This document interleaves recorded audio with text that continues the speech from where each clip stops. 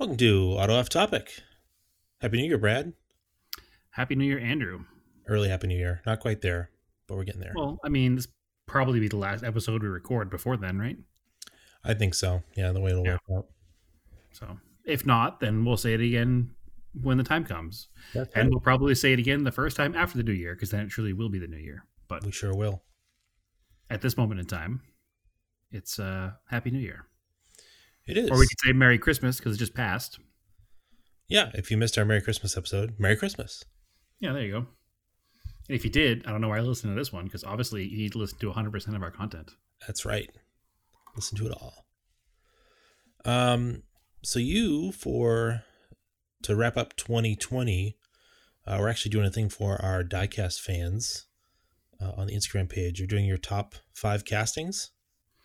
Yeah, top 5 castings that came out in the year 2020. Not a new decor or a new, variant of, but an all new casting that came out this year. So it was a little more difficult than I thought it was going to be. You have Some a lot of stuff favorites. I have a lot of favorites, but some of the stuff I thought came out in 2020 actually came out in 2019. Oh, So, yeah. And it's not super simple to figure out exactly when it came out either. Some of them are, but some of them are not. But I managed to save ourselves the embarrassment of posting one that came out in November of 19 first. So okay. just by the hair of it. I don't think I got one until 2020, so I assumed it was a 2020 casting, but it is not. So you already posted it. So what was the first one? I don't want to give away the other ones. Well, I didn't like put them in a particular order. Okay. I just went with the top 5 period, because they're all, it's hard to pick which one's better than which one. Okay, so they're not ranked. You're just posting them as you. I'm just posting the top 5 of the year. All right.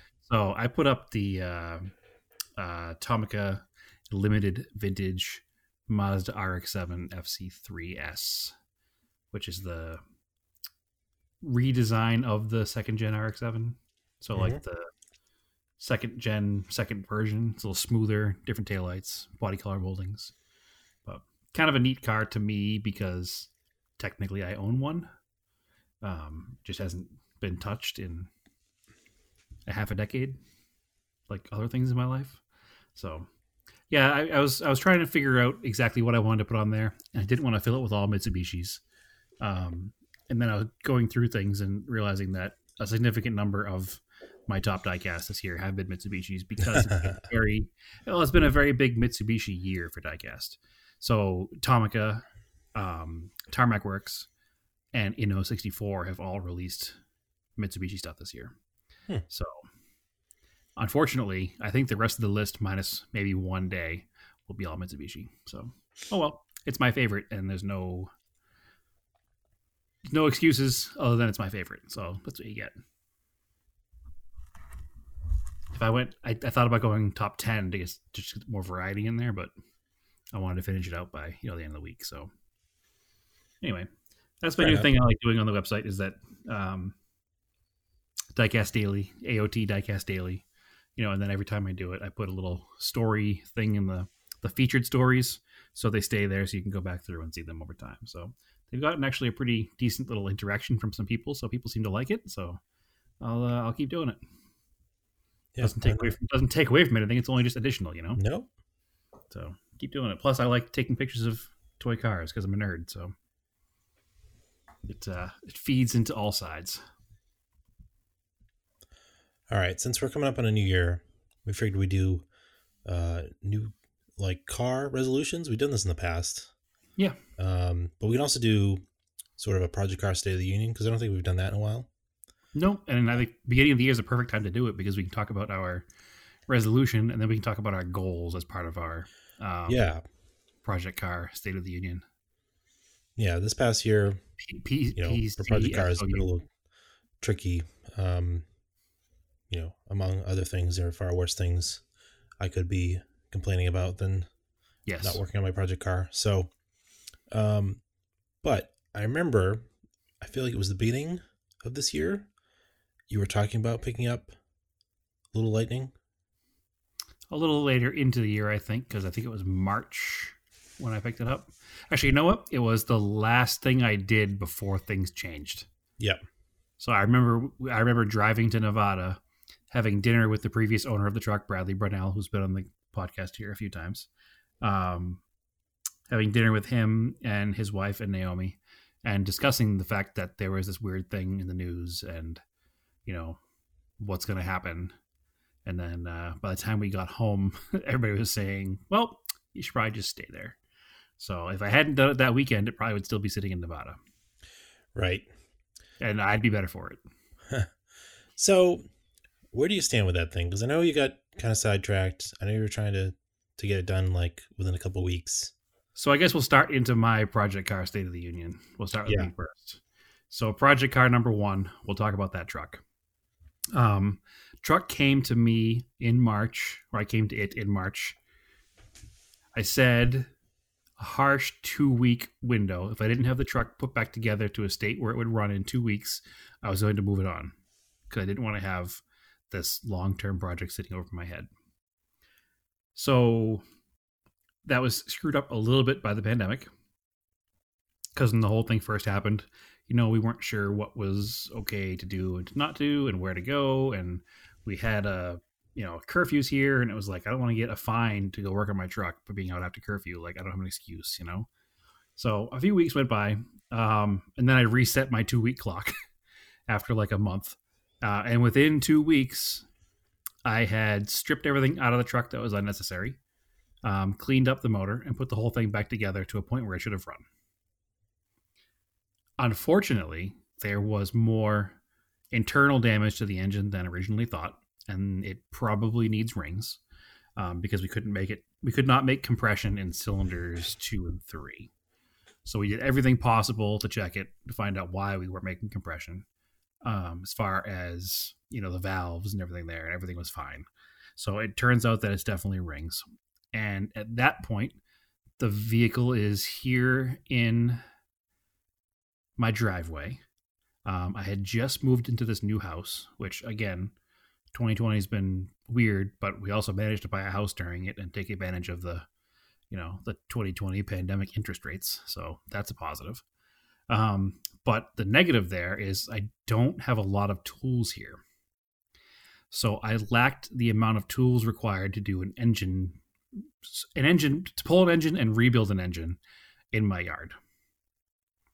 So I reset my clock and I said, I want to have this engine done, over this winter because I'm slowly building up my arsenal of tools here.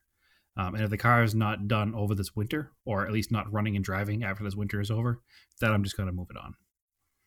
At this point, it's not costing me anything to have it sit here. I don't want to own it forever if it doesn't get put together. But like I said, I'm building my collection of tools in order to do this. So I'm almost there. I'm almost ready, and we'll get to it soon. And if we don't, and you can hold me to it, even though I said last time you could, but then circumstances changed. If the thing's not done by spring, not running and driving by spring, then it's going to move on. So it's not worth enough to sell right now, or it's not in the way. But I do need to get back on it and get it done. So that's where the truck sits. I have collected other stuff over the years too. Like there was a point before where I was going to sell it, and then somebody came through with a better fender and a better door and a better hood and a better grill. So I picked all that up. Yeah, we've talked about that. Yeah, there was a point where I was going to sell it, and more stuff came through. And then there was a point where I was going to sell it, and I got an engine stand. It's like, all right, well, this is actually motivating me to get the things I need to have in the garage anyway. So let's just keep it around. So now, are you waiting on an engine hoist? Engine hoist is next. Yep. Okay. Yep. I should buy a better jack. I bought a small jack at first just to kind of get me through what I needed to do without spending huge money on a jack. Mm-hmm. It's good for doing oil changes. It's always good to have a second smaller jack around anyway for, when the car is jacked up and you're working on a suspension, you want a second jack to move a control arm. So I bought the smaller jack first. So I do need to buy a bigger jack too.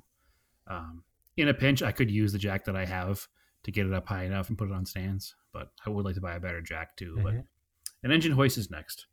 I have been offered to borrow an engine hoist a few times, so I may go that route, but moving, it's not exactly simple either. So that's what you're waiting on, is an engine hoist to get the engine out. Essentially. And then you're going to rebuild that engine. Yeah. Because we think the head is okay. The head seems fine. There's no big cracks in it anywhere. I'm going to send it out, have it cleaned. Yeah. Have it cleaned and checked to make sure. Yep. That's going to be the first thing I do. And then I'm going to... The piston walls look good. So the plan is to try to do the home built budget build. But right.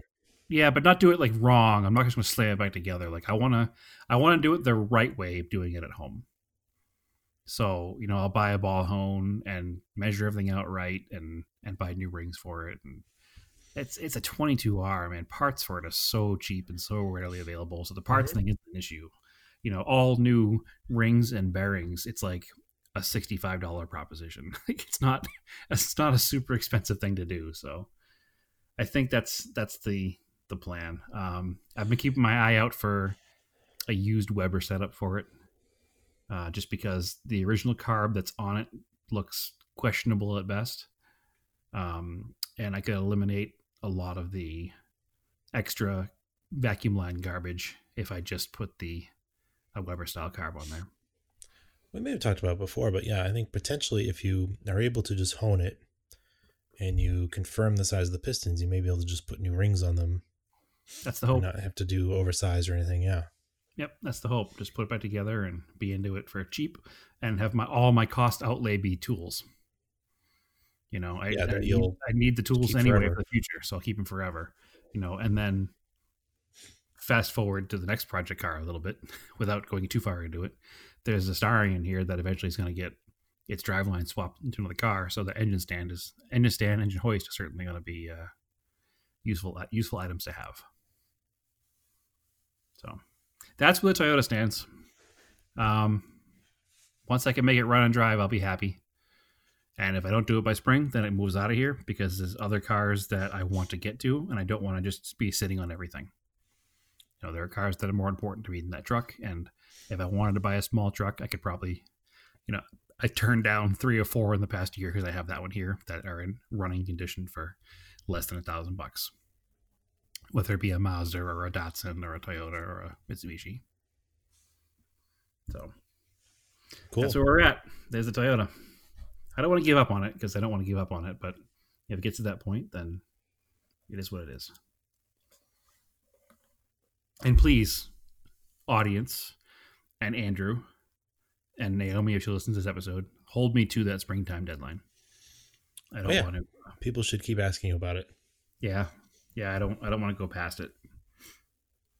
So, hopefully, the whole social distancing / Corona thing is a little let up by before springtime, maybe, and some people might come over and lend a helping hand pulling the motor out. So yeah, we'll see. That would definitely help you along. Yep. All right. So what else? You had you want to go with the Colt first? You've been doing a lot to that. Well, let's move on to the Eclipse. All right. So let's just run through the cars that are here in Arizona, and then a quick touch on the stuff that's still in Massachusetts. Okay. So the Eclipse goals for 2021. That car has 2 features in it. One feature is I redo the suspension.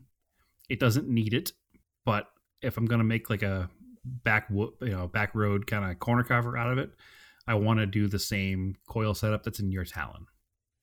It's not tremendously expensive. Nope. And at the end of the day, it would probably cost about the same to do all new shocks and springs. So I might as well just do that. And the only thing available for those is KYBs, so it's like pointless. Yeah, exactly. So I may do that. If I do that, I'm also probably going to do wheels or send those out and have them redone, because it's what lets the car down the most, is the kind of the flaky paint finish on the wheels. I would love it on Renault turbos, but that's just me.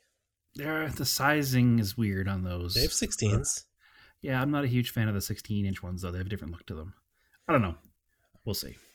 I need to do a couple research things first. I probably wouldn't be buying a brand new set of wheels for it, because that's money. So the other thing is, And good copies would look good. those I almost bought those when I bought the car, actually. So another thing with that vehicle is it may be sold.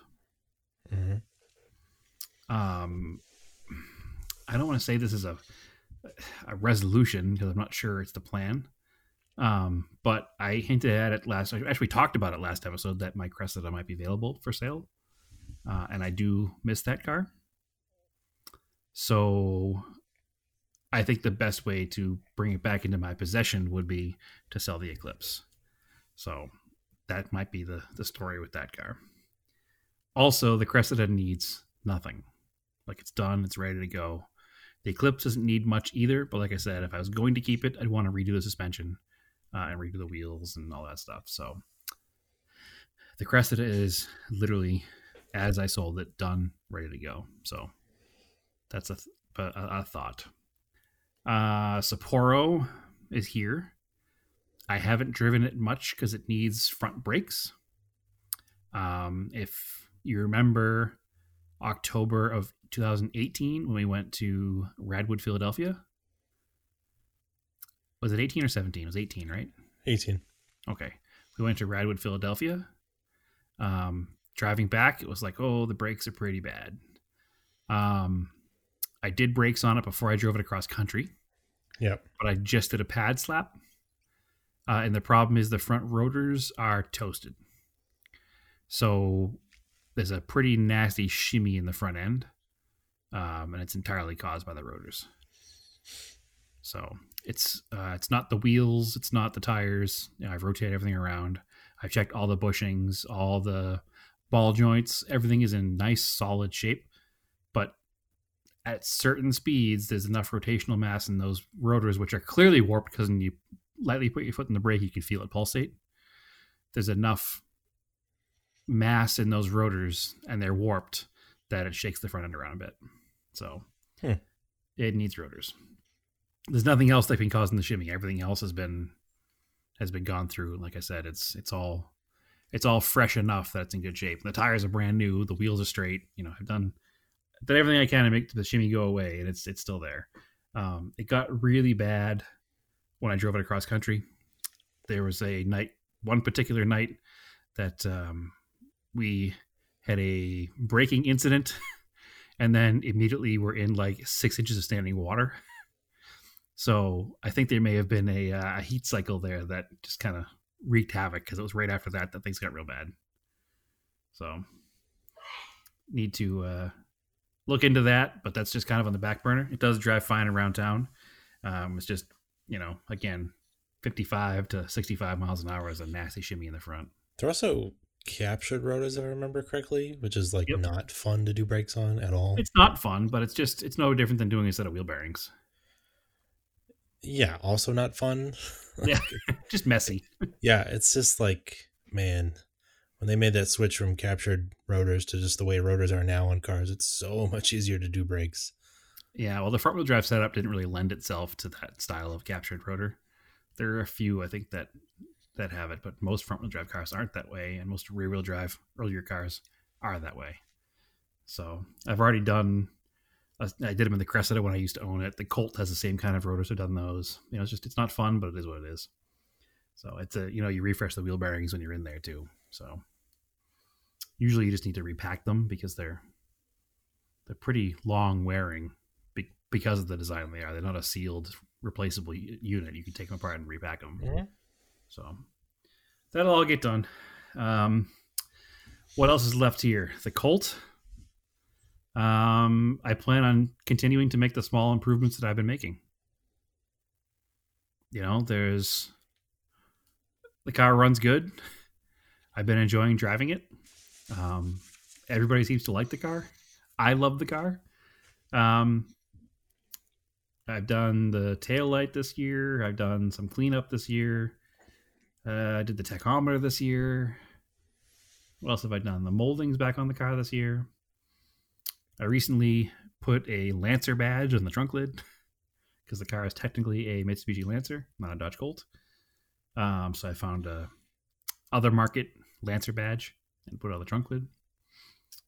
the Dodge of them was never on the trunk lid since I owned it anyway, so may as well put that on there. That car needs suspension as well. The previous owner to me cut the springs in the front and has 2-inch lowering blocks in the rear.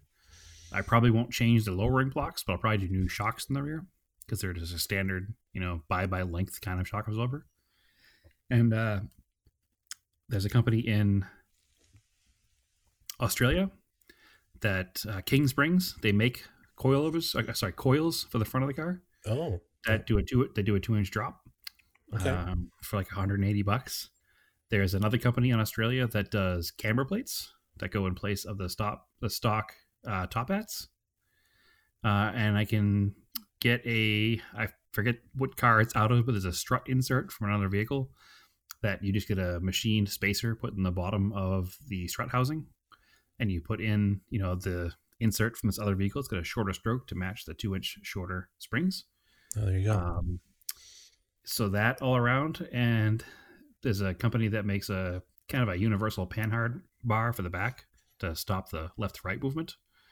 So that's all in the cards for that car this year. So it's not right away. It's probably third priority or so. But I think that setup of stuff will change that car entirely and make it a much better handling car than it is. It's already a fun car to toss around, but the alignment's a little off, and it could use some fine tuning. And I just don't want to do the fine tuning until I replace everything. Oh, and I need to do brake lines in it too. Brake lines are starting to look a little questionable, and being out here in the dry desert, they're not going to get any better. That's for sure. So there's also a company in Australia that does full stainless lines for the car, so I'll be able to improve that car from the bottom up is the plan. I'm actually a little perturbed because there was an engine I tried to buy last week for it. Not that it needs an engine, but this was a JDM motor from a Galant GTO with the factory twin carb setup. Yeah. But the guy's not willing to ship anything. So where the heck is he? He's in the Pacific Northwest. Oh, yeah. So, anyway. It severely limits your market for that engine. Especially a weird, obscure thing like that. Yeah. Yeah. Well, the problem is that it's cheap enough that somebody else is going to buy it and just take the Webers off. Not the Webers, the Solexes or whatever the factory twin carbs are for the car. Mm-hmm. Whoever buys it is just going to buy it, take those off, throw the manifold and the engine in the trash. Yeah. So, because it's cheap enough that would be the case. So, whatever. I told him I'd pay him his asking price for the full engine and take the manifold off and send me the manifold and carbs myself, But he's not interested in helping anybody out at all. It just is what it is. Because I think a twin carb setup on that would be neat. And if it was the factory twin carb setup, it'd be even cooler. Yeah, weird. So, like I said, it was, $500. It wasn't going to be like the end of the day. A good price for a set of twin carbs, but yeah. Oh well, his loss and mine, I guess. So that's the Colt. The eventual plan with that is to get it on. Our friends over at DWA have their rallies up in the mountains in California. The plan is to get it set up enough to go run, one or two of those, and maybe some of the vintage car track days that are popping up in the Southwest here. So be a fun, just little, not a race car by any means, but just a car I can go out and participate in some events with. All right, what's next? Starion is here. Yep. Starion runs as is. We need to drop the tank out of it, fix where the fuel leak is, which is just the filler neck. That's easy enough to kludge something together that works. Just the filler neck, or is it the sending? It's the filler neck. You shouldn't need to drop the tank to the filler neck. Okay, I haven't looked closely enough to how to fix anything on it, but I was thinking of dropping the tank through the filler neck just to Usually it should be just the metal filler piece at the body and then a rubber hose to the tank. The problem is that I don't think the part's available readily. They aren't anymore. I was going to kind of kludge something together, and that was going to require removing the tank. Well, so on a Galant VR4, the original ones are NLA. I believe I had the last one. I ordered it and held on to it until I swapped my tank. Right. So I put a brand new one in. But it's literally like an oversized radiator hose. And I know some people in the Galant VR4 community have just taken radiator hoses. There's one that fits. Right. And just put them together. And well, I need to look closer at it. I haven't really looked at I'm not at the point where I'm ready to do it yet because I've been working on the Colt and working on the other stuff and working on stuff around here. Because the only other thing would be from the actual top of the tank would be rotted. No, it's just from what I can see, it's just the filler neck. I'm not 100% positive because I haven't done a full investigation on it, but from what I can see so far, it's only leaking from that top right corner and only when the tank is over full. So once the fuel in the filler neck drains down at the tank, that half a gallon that sits in the bottom of that neck, then there's no fuel leaking out of the car anymore.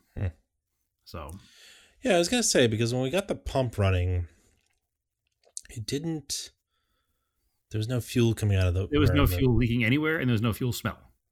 Yeah. So it wasn't until I filled the car up that it was leaking. So that's my working theory, and looking at where it was wet, that's what I'm thinking. But again, I probably should have dropped the tank just to kind of investigate and make sure everything's fine. It's literally only 6 bolts in the bottom of the car, and they look like they're in decent shape. If you remember when we looked at it, we're under the car, we're like, those don't actually look that bad. So it shouldn't be a big deal to drop it. But anyway, the plan with the car is to eventually swap everything over to a better shell. I have a better shell, technically.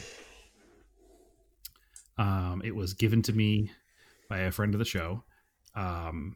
It's still in his yard with all his other stuff, so it's not bothering him that it's there. The problem is it's an automatic car.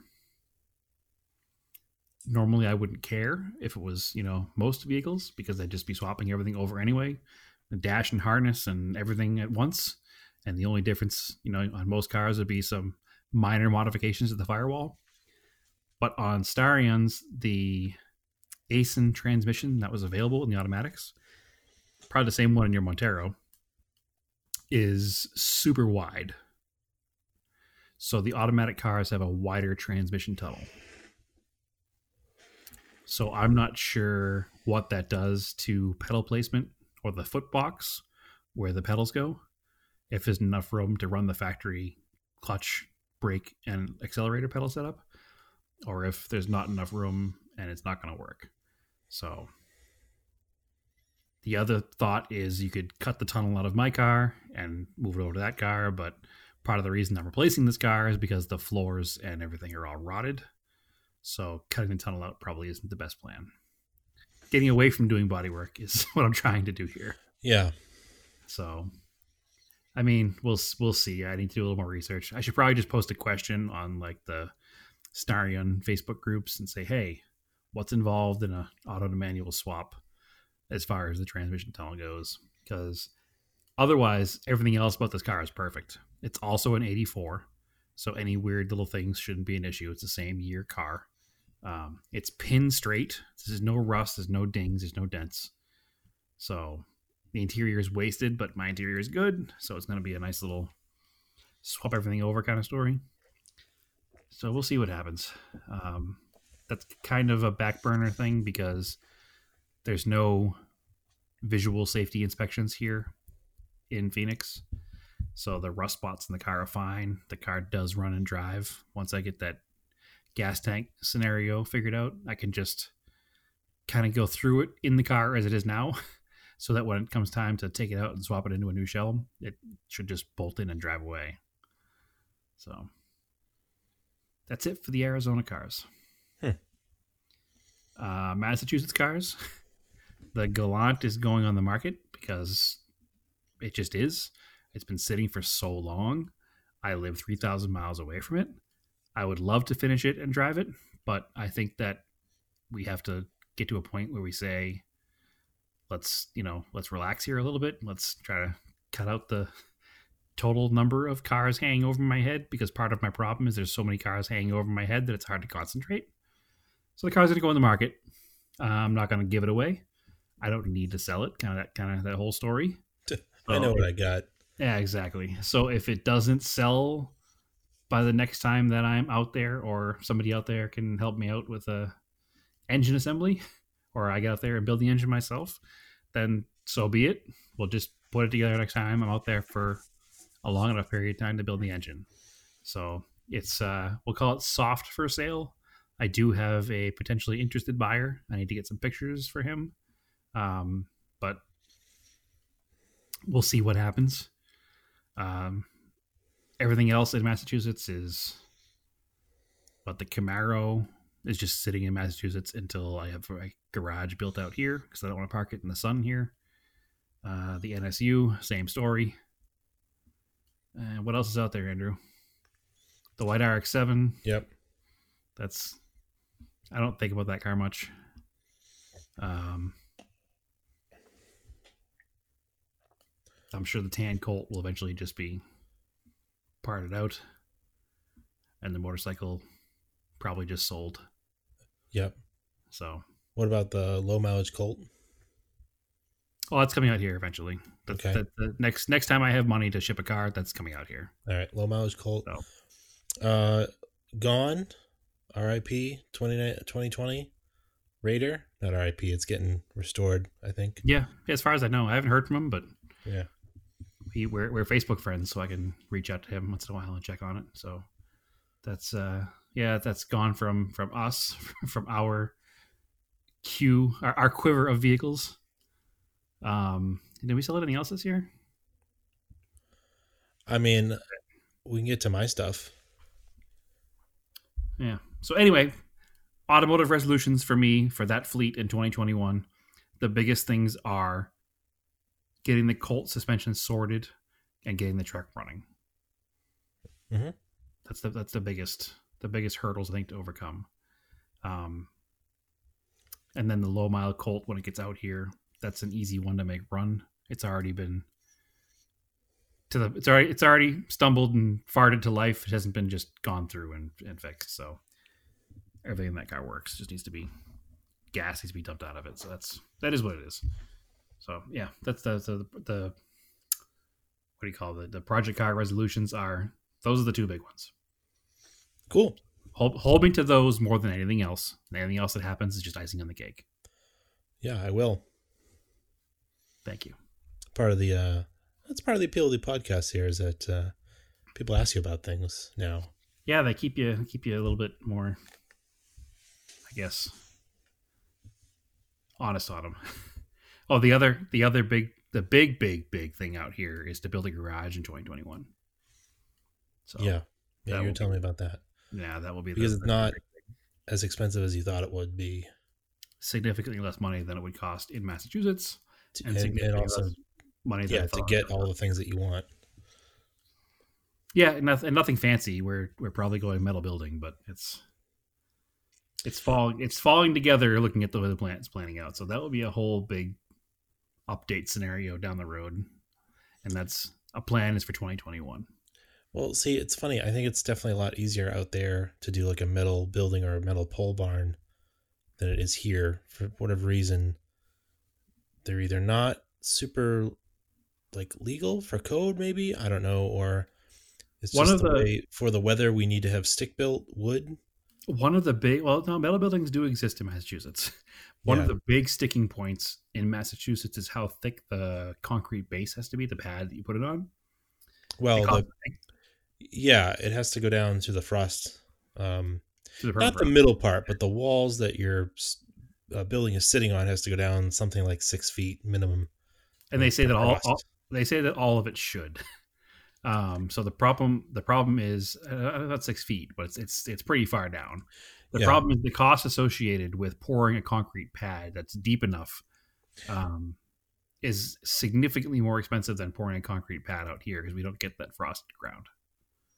So that's a huge cost savings alone right there. Like we're looking at like a 24 by 30 or a 30 by 30, and some of the concrete pad quotes that we've talked about are less than $2,500.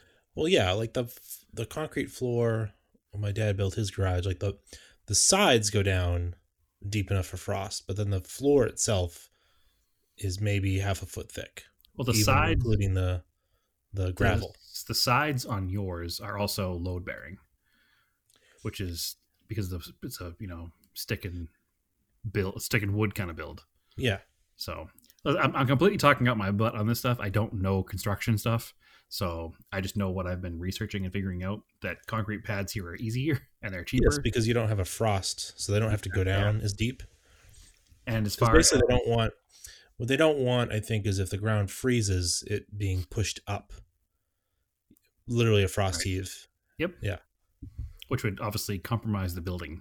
Yeah. Which you don't want. So, but literally, I'm thinking here that I'll be into something. But the problem is, I don't want to say a number now and be wrong about it. But no matter what it is, the biggest hurdle is going to be financing, figuring out how to get that done the right way. Because I'm not sure exactly how a construction loan works on something like that. I just need to do a little bit more research. But whether it's $15,000, $20,000, $25,000, that's the kind of money I don't just have in my pocket to pay out. So financing is going to be involved, and once that hurdle is cleared, then there's not much stopping it from happening. So that's the big plan for this year.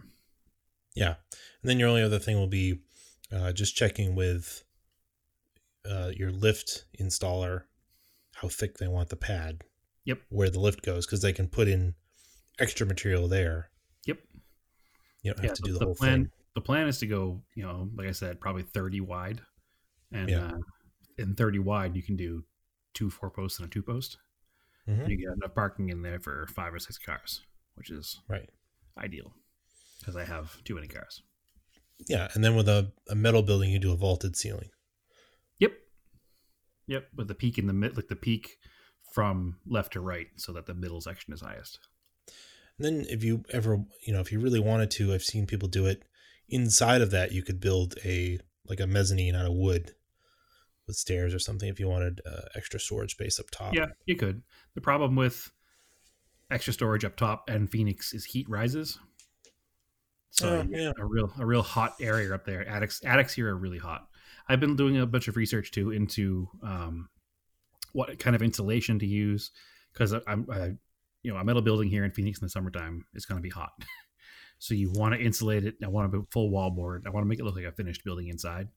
And been doing some research into the mini split systems as far as air conditioning goes. Yeah, and there's some interesting technology out there now, which I'm just the very base of learning about. So if I'm completely wrong and off base, we'll find out when I start doing quotes. But there's some interesting technology I've been finding out about running a mini split off of, not on your grid, just having its own solar energy, just to run it. So during the day, it keeps it, when the sun's at its peak, it stays temperate inside, which is obviously good for the vehicles and anything you store in there. Mm-hmm. So we'll see what happens. It's all, like I said, it's all, at this moment in time, it's all pipe dreams. And step number 1 is just figuring out the basics and getting the plans and getting the right company to help me do it. So I have the advantage of a couple of people out here that I know have built them themselves. And one guy had one recently done by a company. So we'll see where we're at, but one day at a time. That's the biggest resolution for this year. So what is your Project Car State of the Union, Andrew? Well, we were just talking about cars we sold in 2020. Mm-hmm. And it seems like many years ago, but it was only like January 2020 I did sell the WRX. Wow, that was only this year, huh? Yeah, because I literally bought and picked up the Volkswagen like a year ago today, or I bought it like a year ago today, and I picked it up on New Year's Eve, and then within like a week in January, I had sold the WRX. So that was gone. It only reminds me because I continue to get the Takata airbag recall for it, even though I've called them and told them I don't own the vehicle anymore. Yeah, that happens for a while once you sold the car. Which apparently the car had the passenger side done, and now the driver's side is available. So whoever owns that car, go get it done. Yeah. So yeah, that car's been gone, and like the big thing I wanted to get done this year, and I did it towards the end of the year, was fix the flex pipe on the Galant. Okay. I also added a new blow-off valve to it. I think I've talked about. Yep. And that was pretty much it. I really wanted to do that. And one thing I would like to do to that car, and I keep talking about it like I feels like every year, I really need to do the trim, the black trim. It just needs to be refreshed. Yes. It's not super complicated or super involved. It is not. Maybe it's super involved. I do have to do a lot of masking and some sanding. It's not even that much masking. It's more sanding than anything else.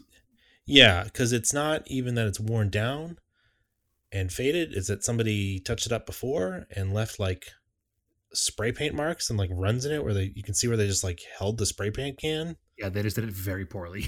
Yeah. So that needs to be scuffed up, smoothed out.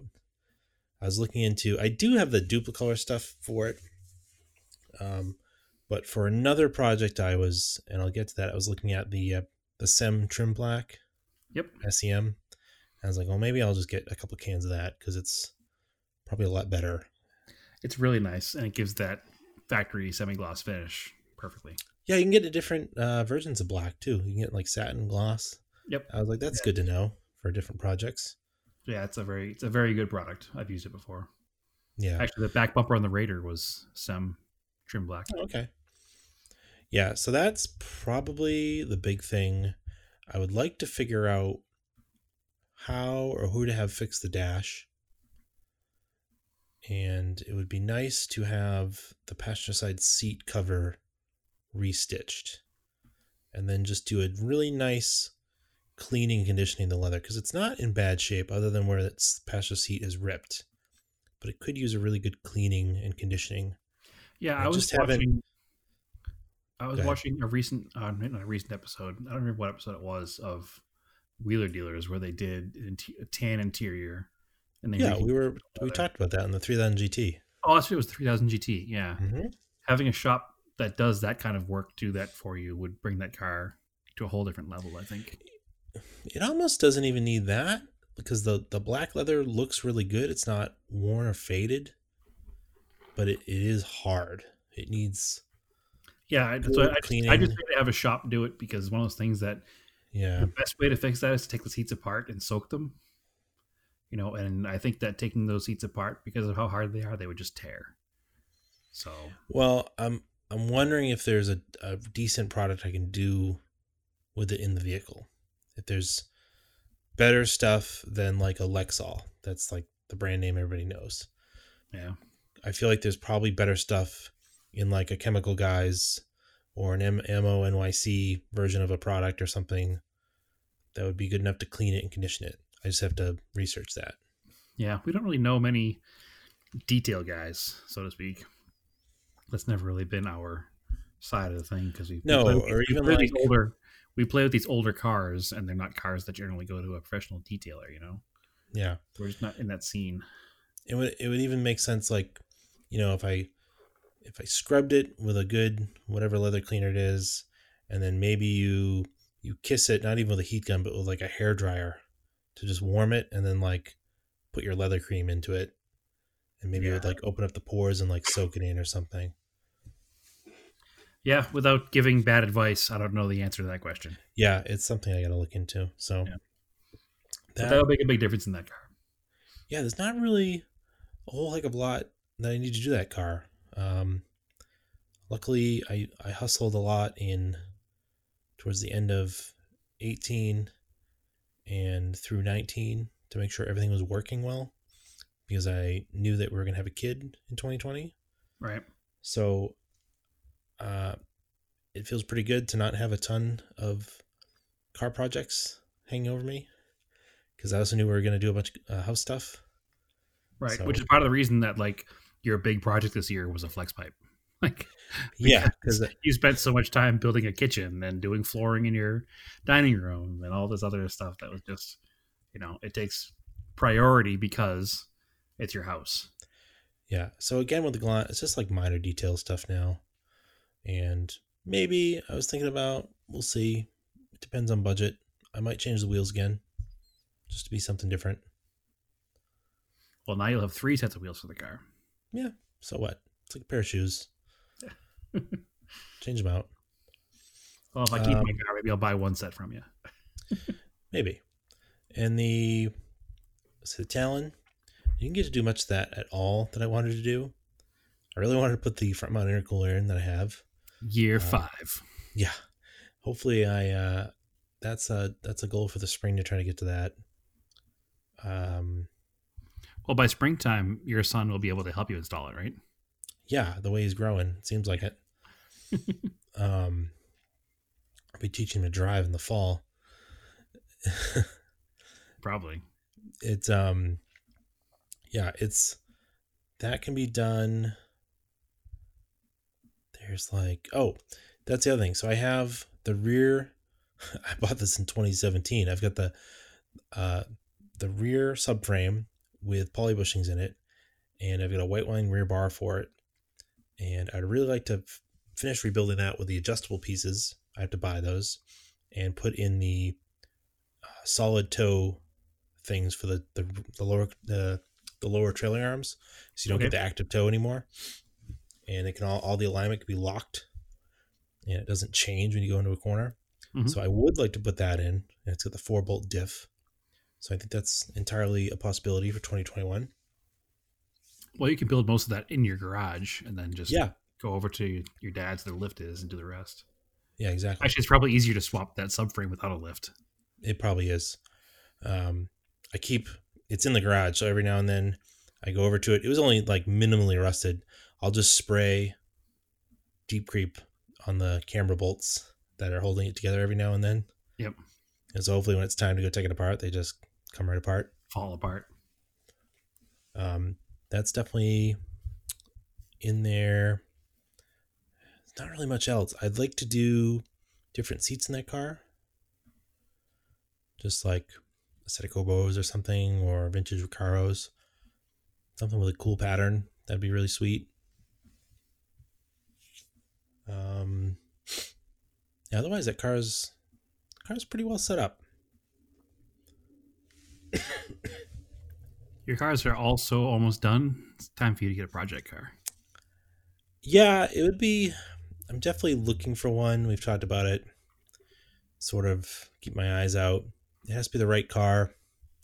It's a specific car that I want. Is a 142 Volvo, but it needs to be the right car. I definitely don't want one that's all rotted out, because I don't want to do any body work. I don't want one that, apparently I looked into it, the auto to manual swap is very easy if a nice auto was to come up for a reasonable price. It's not very complicated at all. And the parts are simple to get too, because a transmission up through a 240 works, correct? Something like that. Oh. The Volvo guys know. There's a bunch of Volvo guys in the Rochester area. They run the Drivers Imperfect classic cars. Yep. And I'd asked on their page because one had popped up, and they're like, "Oh yeah, you do this and this." It seemed pretty straightforward. So, but yeah, I'm looking for the right car, because the ones that seemingly pop up on the East Coast, they're not in that great a shape, and people seem to want a lot of money for them,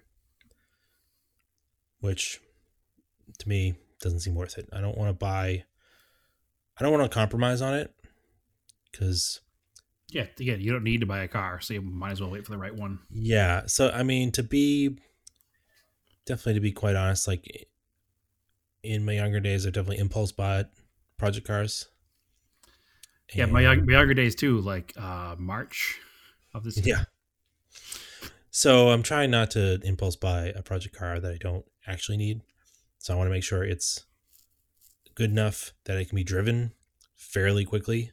Yep. And then just do little things. But that'd be the ideal. But getting back to the stuff I actually have, the Montero, they got quite a few upgrades. I got rock sliders for it. I did the rear lift springs. It's still ticking. My dad and I seem to have arrived that we think it is a worn camshaft on the passenger side head. Okay. Because it seems consistent with a valve tick. But it has new lifters. But if the camshaft is worn, it's got too much slop in it, and maybe that lifter can't make up for it. It does have a lot of miles on it. Yeah. So I've literally driven it probably 15,000 miles that way, and it doesn't seem to care, but it's really just annoying. Yes. So I think our plan in the spring is to at minimum pull that valve cover and inspect the camshaft.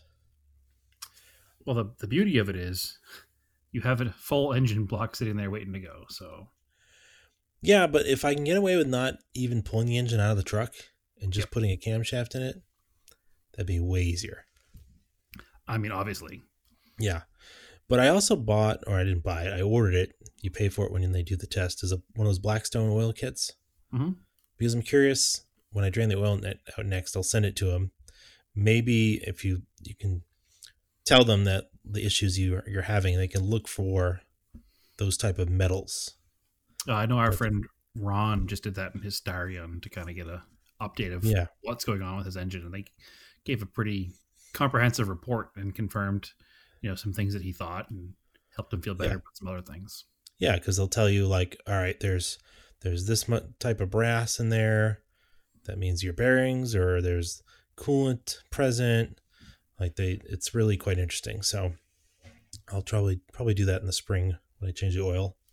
Yeah, I was thinking of getting that done with all the runners and probably also the Starion before I swap the driveline to another car. Yeah. Yeah, it's definitely an interesting idea. Definitely a real nerdy thing to do, but interesting. It's nerdy, but it also might save you a ton of money in the future. It's true. It's true. Like, it's nerdy but necessary. Yeah. So definitely doing that. And then as a little Christmas gift to myself and a little more off-roady bling, glamour mod, I bought a eBay snorkel for the truck. Nice. It's like a knockoff probably of an ARB or something. But I like this one because it didn't say, some of them come molded with Piero in them. This one's just plain. Nice. Just textured black plastic. The template left a little bit, like it's not super accurate. I'm going to have to really pay attention to lining it up. I think I'm going to do a video on it. Just a paper circle they sent you? No, it's almost the length of the fender, but not exactly the length of the fender. So you don't know where exactly to line it up. Okay. So I think I'm going to do like blue tape over the whole fender, tape this thing down, line it up very carefully, make measurements, measure like 4 times, cut twice, and then drill my holes. And then by having the blue tape, once I drill my holes, I can spray some paint over them so the raw edge will have paint on it. Right. Won't rust away. Yeah. Well, snorkels look very purposeful, so it's neat. Yeah, and then that's what I was talking about with the SEM paint. So it's just raw black textured plastic, and I don't know how it's going to hold up to the UV, so I don't want to have this like gray looking snorkel after like a year. So I think before I even put it on, I'm just going to clean it up, the mold release off of it, and paint it with the SEM satin black. Yep, it's probably much better that way. That SEM stuff, part of the reason I like that SEM stuff for flat black parts on the outside of the car is that it does have UV protection in it, whereas like a Krylon does not. Yeah, that's why I was going to use that stuff. Yep. So it'll protect it and it'll look black. So that'll be pretty cool. And then, I don't know, I'll just keep driving it. I have got the 80D bumper I need to weld up and put on there. Correct. Which is a neat piece to see all put on the vehicle. Mm-hmm. And then maybe I was thinking, I think we talked about before, some gradient, like dark brown, like stripes in the hood or something, just to like hide the clear coat peel. Yep, I like it. And maybe a white roof if I'm getting really ambitious cheeky with it. Yeah. Well, that's good. So those are good plans for the year. Yeah, and that's all a lot of stuff that I can just do over here too, in my garage. I don't have to.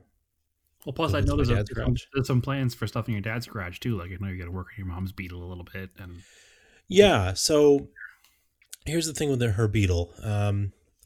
It came from Arizona in 19. I think it was late 19. No, spring of 19. Okay.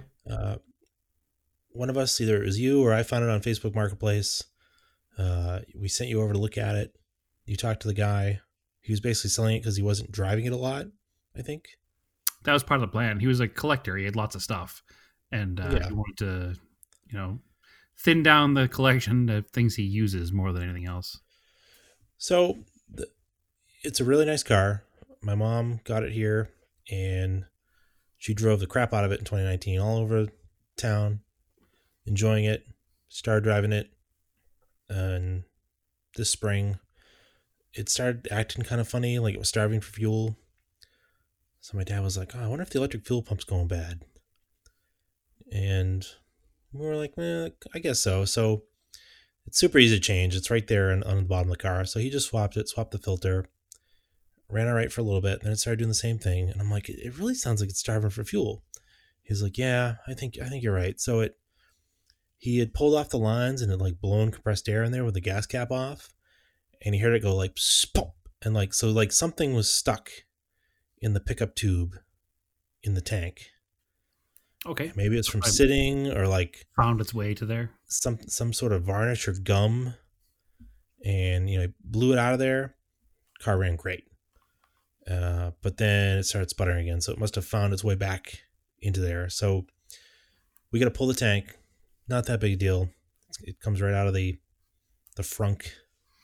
The beauty of a Beetle is pretty much anything in that car comes apart within a couple hours. So yeah, so we'll have to pull the tank, clean it, and then because the car sat for so long, and then my mom started driving it a lot. I mean, this is pretty typical of an air-cooled car. The engine needs a reseal after so much time and miles. It's just the design of the air-cooled engine. So it's leaking quite a bit of oil, and it's also leaking from the transaxle because I think we think the breather was clogged for a while because there was a lot of like Arizona dust and dirt underneath it. Well, that's what happened with the taillight. We thought you had a dim taillight. It turned out it was just full of dirt. Yeah. So maybe the guy lived on a dirt road or something. Who knows? So yeah, it kind of like ruined all the seals. Transaxle seals it's just leaking gear oil. And we don't want to ruin the transmission by having it run out of gear oil or something, or it generally just kind of makes a mess when it's parked in the garage too. Yeah, well, that's probably your first spring project anyway, because your mom loves driving the car, so it wouldn't be good to have it down for a while. Maybe even start working on that before spring. Yeah, as soon as we see the forecast is like no more snow, we can probably start pulling the engine and transaxle out of that. Yep. Refresh everything. If I'm willing to bet, we'll probably just throw a clutch in it because it's apart. Take it apart. Just throw a clutch in it.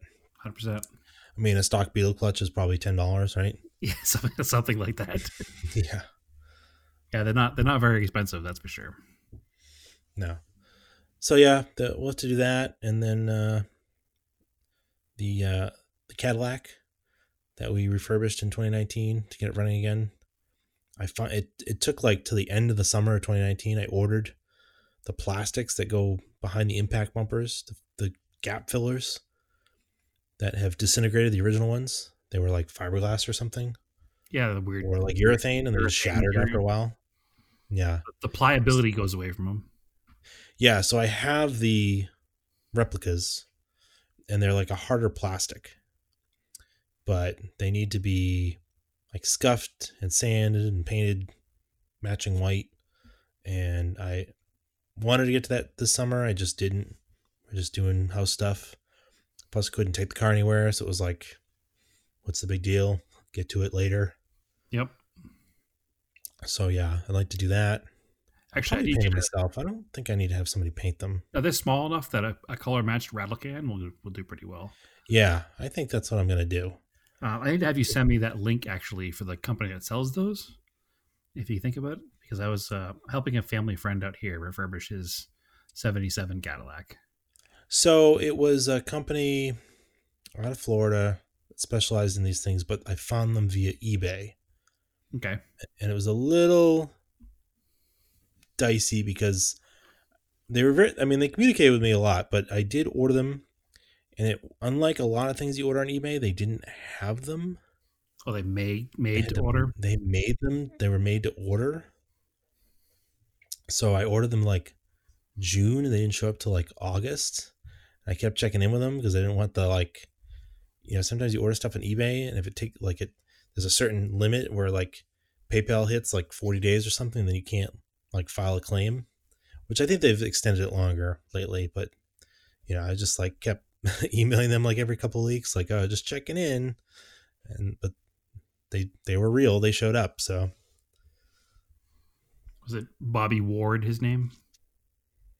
I don't know. I'll find it for you later. Yeah, I'm helping out a family friend out here with a '77 Coupe de Ville. That's a really nice car, but unfortunately out here, obviously the bumper fillers are completely missing. So yeah, that's what lets down these like 70s cars is these bumper fillers. Yeah.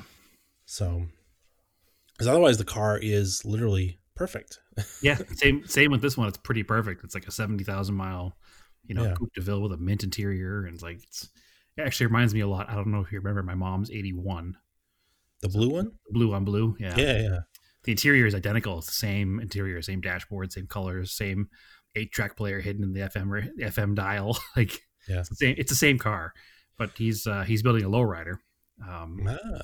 And so I was over there the other day, kind of going over some stuff, kind of project car consultant life, kind of figuring out where the best place to go first is and what we're gonna do. And so yeah, and then my dad did want to update the AC in that car because it'd be nice to not sweat to death on the leather seats. So yep. Which I guess requires, that car had a specific type of compressor that's old and outdated. And then you switch it to an updated compressor, and then you have to have the line modified to fit. And my dad was a little concerned about it. He's like, "Oh, it's not going to be original anymore." I'm like, "It doesn't matter."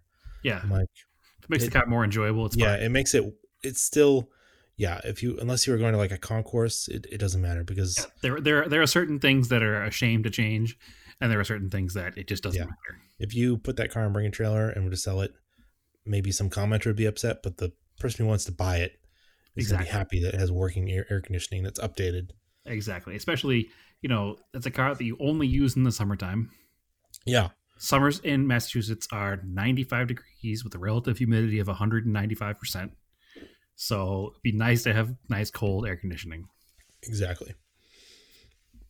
So that's all I got for like Project Car State of the Union and New Year's resolutions for cars.